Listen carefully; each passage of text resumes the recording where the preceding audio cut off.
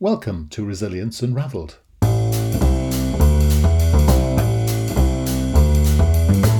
Hi everybody and welcome to Resilience Unravelled, a podcast that examines all aspects of personal and organisational resilience.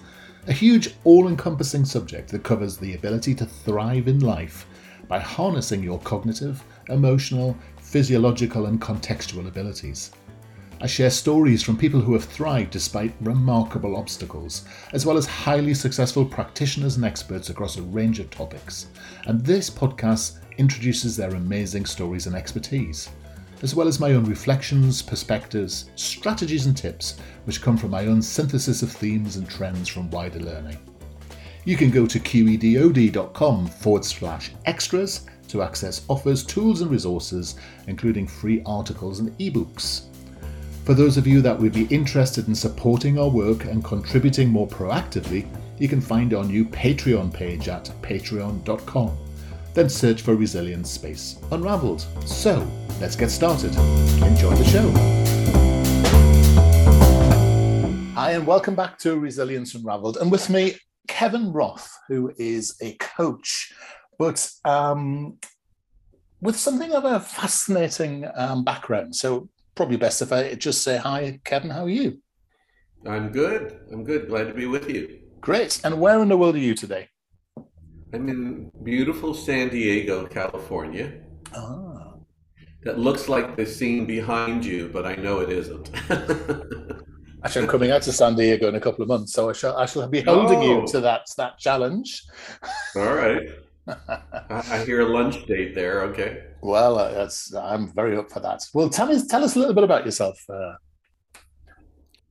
Well, I am a life coach. I started out as a dulcimer player, a musician in 1974, and up to 2015 accumulated about 50 record albums and a TV show. Actually, I sang the theme to a hit TV show here in the States based on an English children's product. It was Thomas the Tank Engine. Oh So yeah. the show, yeah, so the show here was called Shining Time Station, and it starred Ringo, and it had George Carlin. So I sang the theme to that, and I had a children's music career, and everything was kind of rumbling along as it does in the music business. Some challenges when the internet came along and people stopped buying music and just Mm. downloading it. And then in 2015, I had an existential crisis. I was out of the blue diagnosed with stage 3 melanoma and given a death sentence. Ah. They said I'd be alive for about 2 years. And I didn't agree with them, and I ended up being right. And so I sort of took my life in my own hands Right. and said, I'm going to change the story. I'm going to leave Kansas, where I was living at the time. I'm going to go to California and live my bohemian lifestyle as I see fit. And if I do end up dying, at least it'll be in a very beautiful, warm place. Yes. And so I came to California after a quite turbulent year of trying to stay alive and understand uh, a world of cancer, which I never thought in a million years I would ever even have to think about. Mm. It was that kind of thing that happened to other people, but not Yeah. me. Mm. So a few years into California, someone suggested I become a life coach and teach people what I did to change their lives and drop stress and create a life that they really love. And I didn't quite know what a life coach was, so I Googled it, and honestly it repulsed me. Yes. I thought, no, no, no, no, no. But I ended up teaching the dulcimer in a meditative style and becoming a life coach, but did it in my own way, which is using spirituality and science Mm. as a way of talking to people about understanding life and creating a life that they really love. And it's been a blast, and I've been quite successful at it. I have an online course that some people take on Teachable. I think it's Yes. Kevin Roth / Teachable. And I work with people over Zoom all around the world. Brilliant. Oh, that's a great introduction. Let's unpack some of that, if I may. you better tell us a little bit, for those who don't understand, a little bit about that world, the musical world you're in, and the instrument you were playing. And I'm a great believer that musicians have an unfair advantage when it comes to having resilience. And maybe we'll talk about that in a bit more depth, but maybe if you could just unpack that a little bit more for us to start off with. Well, when I was I had a very unusual life. I just have a sort of a mystical life anyway. My mother had her tubes tied after my sister was born, and then 3 years later I appeared. So it started out that way. And I was born musical. I played the piano by ear, and then at 13, I saw the mountain dulcimer. It's called the Appalachian Mountain Dulcimer. In fact, I have one here. I'll show it to you. And I just fell in love with it. Just something went off in me and said, this is an instrument that you should learn to play. It sounds very pretty, and it's very simple. And I had a vision that I would just become kind of well known, make a living from it. And that came true. I signed with a record company called Folkway Records and did one of a dozen albums to start out. But it was thought of, and still is in some circles, as a traditional folk instrument. But I didn't know anything about its history, so I played it like I would a guitar or a piano, and played Somewhere Over the Rainbow and things. And that's what got me a record deal, because I was doing something so unusual. So they called me one of the world's innovative dulcimer players, which really was, it was true, but only because I wasn't told that there was a way to play it, thankfully. And do you put any of your current success down to being musical or being a musician? Do you think there is an advantage to having that musical gene in a person? Yeah, absolutely. Because first of all, it's right brain. The second thing is that it gives me a niche. I mean, I don't know how many coaches use the dulcimer in their sessions. I teach people to play it. And it also teaches you resilience because, it's very hard to make a living as a musician unless you're very well known or you want to play a lot of bars, which I don't. So it teaches you, if you have a business sense, how to create something out of nothing. And music is healing, and music speaks louder than words. So I think it was a huge advantage, and it still is. My first handful of clients were dulcimer players. Really? Yes, that makes sense. Yeah. I think there's something about and it's something about parents who have children. I mean, there's the old adage is you need to teach them to dance, and you need to get them to play some sort of musical instrument, even if they don't play it for the rest of their lives.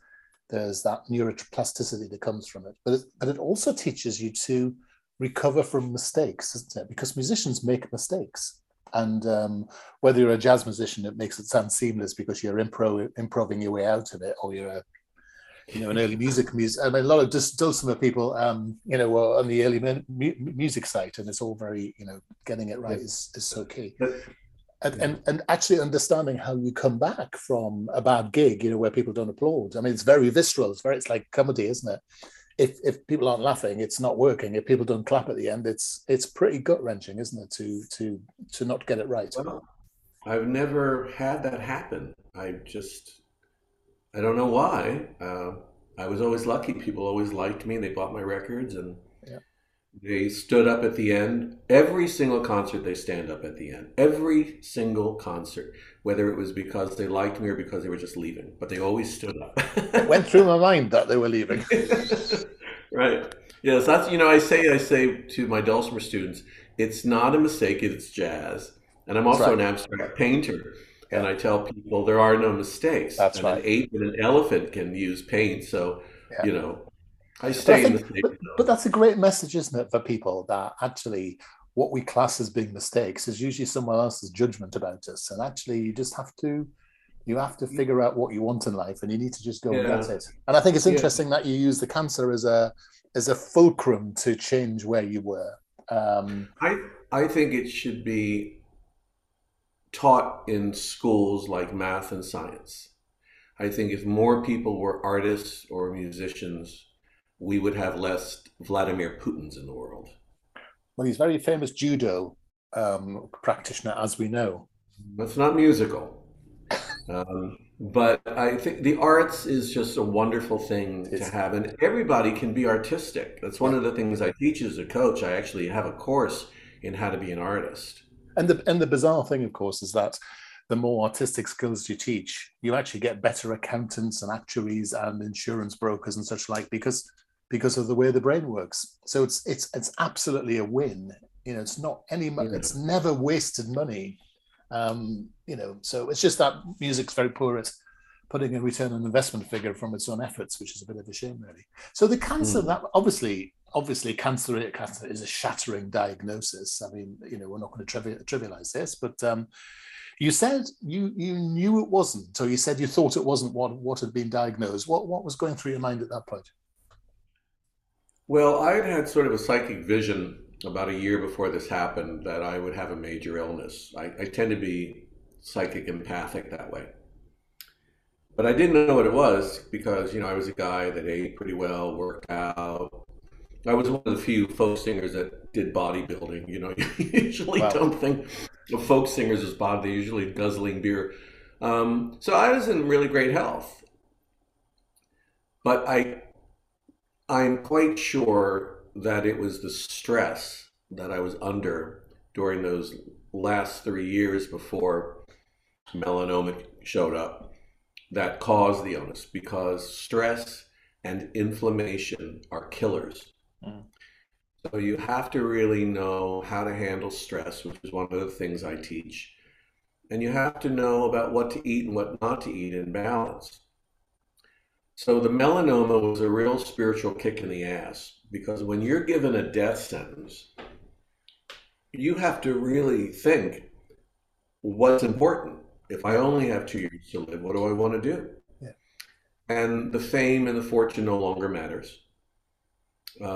And for me, what mattered was making music and hanging out with my dog and going to California and sort of living a bohemian life. yeah, And I just rejected their diagnosis. I just said, what had happened is they had removed a lymph node uh, and a little spot on my nose. And then they scanned me, and then the cancer had not spread. So then we waited a year to see if it would come back, and it never did. And I said, well, I'm out of this story. I kind of mentally and emotionally left the story uh, when they told me I was going to die because I just didn't believe it. I think that people know when they're going to die. I think people know when these things are going to happen, yeah, especially if you study near death experiences. There's a wonderful guy, I think in your part of the world, Peter Fenwick. oh, I yeah, think he's a psychiatrist, and he studies near death experiences. He's a yeah, psychiatrist, fascinating guy.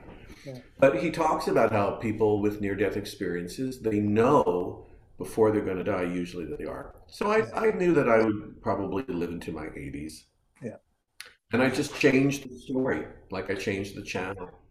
And you talked about the word story quite a few times. So do you want to? So Yeah. this is obviously part of your method. So do you want to talk us around that a bit? Well, nothing's really real, nothing's nailed down.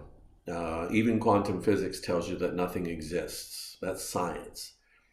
In spirituality, whether it's Jesus or Buddha or the Hindus or the Upanishads, they all tell you that nothing exists either, that this world is a dream and an illusion. So if you think about what is real, the only thing, what's real doesn't come and go, it doesn't change. So what only thing is real is what you would call God or you know, the substratum or whatever you want to call it. Yeah, And we have absolutely no idea how to define that thing called consciousness. There's no way to know it. You can find out about a lot of it through watching near-death experience videos, but when you realize that nothing lasts and nothing really matters, and everything passes, including your body at some point, um, you get out of the story of, oh, I hate my job, I hate my partner, I hate this, I hate that, I don't like this, I don't like that. And when you change the way you look at things, the things you look at change. So I said, when I had the cancer thing, I said, I'm going to go live and watch surfers in California. And if I drop dead, well, so be it. But I'm not living this life where, I walk into a cancer ward and see people half dead on chemotherapy. I said, Yeah. that's not me. It's not, and I rejected it. Yeah. So we create stories. Every day we wake up and we create a story. It's going to be a good day. It's going to be a bad day. Mm. And as proof of this, and you know this because you're a coach, that you could be in a really bad mood and the phone rings and it's a friend you haven't heard from in a long time. And suddenly you're in a whole nother dimension. So what happened to all that drama that was ruining your life? Boom, it's gone.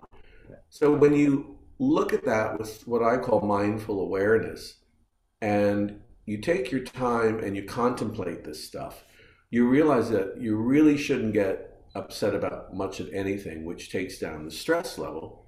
Plus, there's techniques like breathing. But the story is the story. COVID is real. Is that a made-up illusion? Well, in this world, it's what's happening in the world, in the dream world. So you do what you should do. You get your shots and all that kind of stuff. But you learn to live in balance and you don't get carried away. So every day, I just create a different story for myself. I say, this is what I want to do, and this is how I want to feel. So that's easy to say, but you need to do certain things. You need to eat right. You need to get plenty of rest. You need to exercise. You need to do some form of meditation, prayer, or reading, or something creative. And you need to get out of the illusion that money buys happiness, because I got real rich on my music at one point and I was miserable. Then I lost most of it with investments, which, that was back in 1999. And then I started to make what I guess you would call normal living. But I live very simply, very happily. And that's what I do. That's what I teach. Yes. And so it's interesting because I've spoken to a lot of coaches, and a lot of people talk about the narrative or the story. And it is fascinating how you'll meet people in their early 50s, perhaps. They're sitting in the middle of a corporate. They're doing what they do. They're sort of quite cut off from the real world, from themselves. They've got a narrative which is, I'm going to sit here and eke this out, and then I'm going to retire. And then I'll say to them, what are you going to do when I'm going to retire? When you retire, and they say, well, I'm going to live my life. And I say, well, why don't you start now? Mm-hmm. And there's something in that, isn't there? Which is what you did, because far too many people get to them, then they leave organizations, they have a stroke, and they're disabled or incapacitated or die. And there is this balance, isn't there, between planning for the future and actually learning to live your life today, because otherwise, what's life for? Yeah, out here in San Diego, there's a thing called Sunset Cliffs. There are all these rocks right on the ocean, and people walk along, and it's very beautiful. Right across the street are multi-million-dollar houses. Yeah. Really beautiful houses. And then right across the street, right where the cliffs are vans, hippie vans, with these guys with their doors open and their laptops. Their view is the Pacific Ocean. Yeah. And the waves crashing, and they're listening to reggae and probably smoking some weed, who knows? Who knows? And they have the same view that the people, 200, 300, 400 feet away from them. And so they have figured out, I don't need an office job. I don't need a lot. I'm happy to live in my van. That's not for everybody, but when you figure out what really matters to you and why, then everything else falls into place. Yeah. So you don't need to, you don't need a big house and a big mortgage and all that kind of stuff. You need to really be happy. Yeah. And that's fascinating, isn't it? Because you talk to people who, I remember years ago working on a project, and it was a loathsome project. It was horrendous, and it was making me a lot of money. But I had to keep going on holidays to recover from the terrible piece of work. And so I used to have more and more grand holidays, which I absolutely adored. And then, because of course you'd have to have grand holidays to come back to this vile work. And of course, what happened in the end, you sort of at work realize that without the work, I wouldn't need the holidays. And because with I was only having the holidays because of the work. And I think people lose sight of the real game, don't they? They lose sight of, and I like your use of the word story, because that was my story. And sometimes you have to turn a page, don't you? Or burn a book, or whatever the metaphor might be. But you have to recreate your life on a regular basis. Daily, even throughout the day. You know, Right. when you play a guitar or a dulcimer, you have to retune it throughout the day if you play it Yeah, good because of point. temperature. Well, we're like that. We need to retune ourselves throughout the day. Yeah. You know, I don't know a lot of people that can just sit and have a cup of tea or coffee without checking their cell phone or the computers. Yeah. Just people don't know how to be. Yeah. They just don't know how to sit and be. Yeah. And we have an inner voice, guidance that will talk to us if we're quiet enough to listen. Silence is really an inexpensive, free, wonderful tool. Yes. But people aren't comfortable with themselves anymore. Well, people with anxiety, people with those sorts of issues, the people that are grasping their phones, they've lost touch with who they are, haven't they? Your point about being, but somehow they've been chemically hijacked as well by the use of phones. And this is your point about inflammation and stress, I'm guessing, because of course by their very nature those things are addictive, aren't they? So people get hooked on stress and inflammation, don't they? Yeah, yeah, we get addicted to pain. Yeah. You know, some of my clients in the beginning always say, "Well, God, I want to change, but it's so hard." And I say, "It's harder to stay where you are Yeah. because you're just addicted to pain." But when they realize that their life improves by working with my techniques, they're wonderfully grateful, and they don't look at life the same way anymore. They just Yes. don't. So tell me a You little know, bit about these. I'll Oh, tell you an go on. interesting story, just a real quick one. I had a client whose husband died maybe 15 years ago, and she was very, very upset since then because she left the hospital just to get some rest, Mm, and he died, and she felt guilty about it yeah. for 15 years. So I worked with her, and I told her to write a letter to this guy and tell him everything she wanted to say, good, bad, and indifferent. Yell at him, curse him out, tell him you love him, whatever you need to do, and then burn the letter. Yeah. And the relief that this woman witnessed was remarkable. It's really, as a musician, better than a standing ovation, because when you see a client with tears in their eyes thanking you, it's Yeah. marvelous. Now, of course, it wasn't that simple, but that was basically, she was able to let go and recover and realize that she didn't do a bad thing. She just went home to get some rest, but she carried that burden with her. So we have to drop a lot of the crap in our heads Yeah. and say, I'm going to love myself, and I'm going to be nice to myself, Mm, and I'm going to give myself a break. And I never said that until cancer, yeah. which served me. I mean, you don't make 50 record albums sitting on your butt No. doing nothing. But when the cancer hit and the life sentence came, then I said, you have to really give yourself a break. You've got to not blame yourself for this, but look at it and work with your body mind experience and change it. Yeah. You are not cancer. People have cancer, they feel like they're cancer. They are not No. cancer. Their bodies are have this cancer thing going. We all have cancer in us, Of course. all. Yeah. So some rise and some don't. Yeah. So if you have a choice, don't worry, be happy, like the song says. Yes. But I think that's the point, isn't it? People don't believe they have a choice because they've engineered the drama into their lives to be, they have to suffer, they have to be victims, they have to, fantasize their misery. We have to grieve, we have to sit with that guilt because somehow that makes us worthy. Because, like you say, pain is addictive, and self-inflicted pain is the most addictive of all, I think. Yeah, I think when I learned to love myself, I became a nicer guy. So how did you do that? So I mean, at a practical level, people say those things like that a lot. But what did you actually do? Did you stop doing certain things and start, or what was your process? Well, the first time was when I was walking through the apartment the day I was told that I had this cancer. And I said out loud to myself and my dog, um, don't worry, buddy, we'll get through this. And I didn't know for half a second who I was talking to.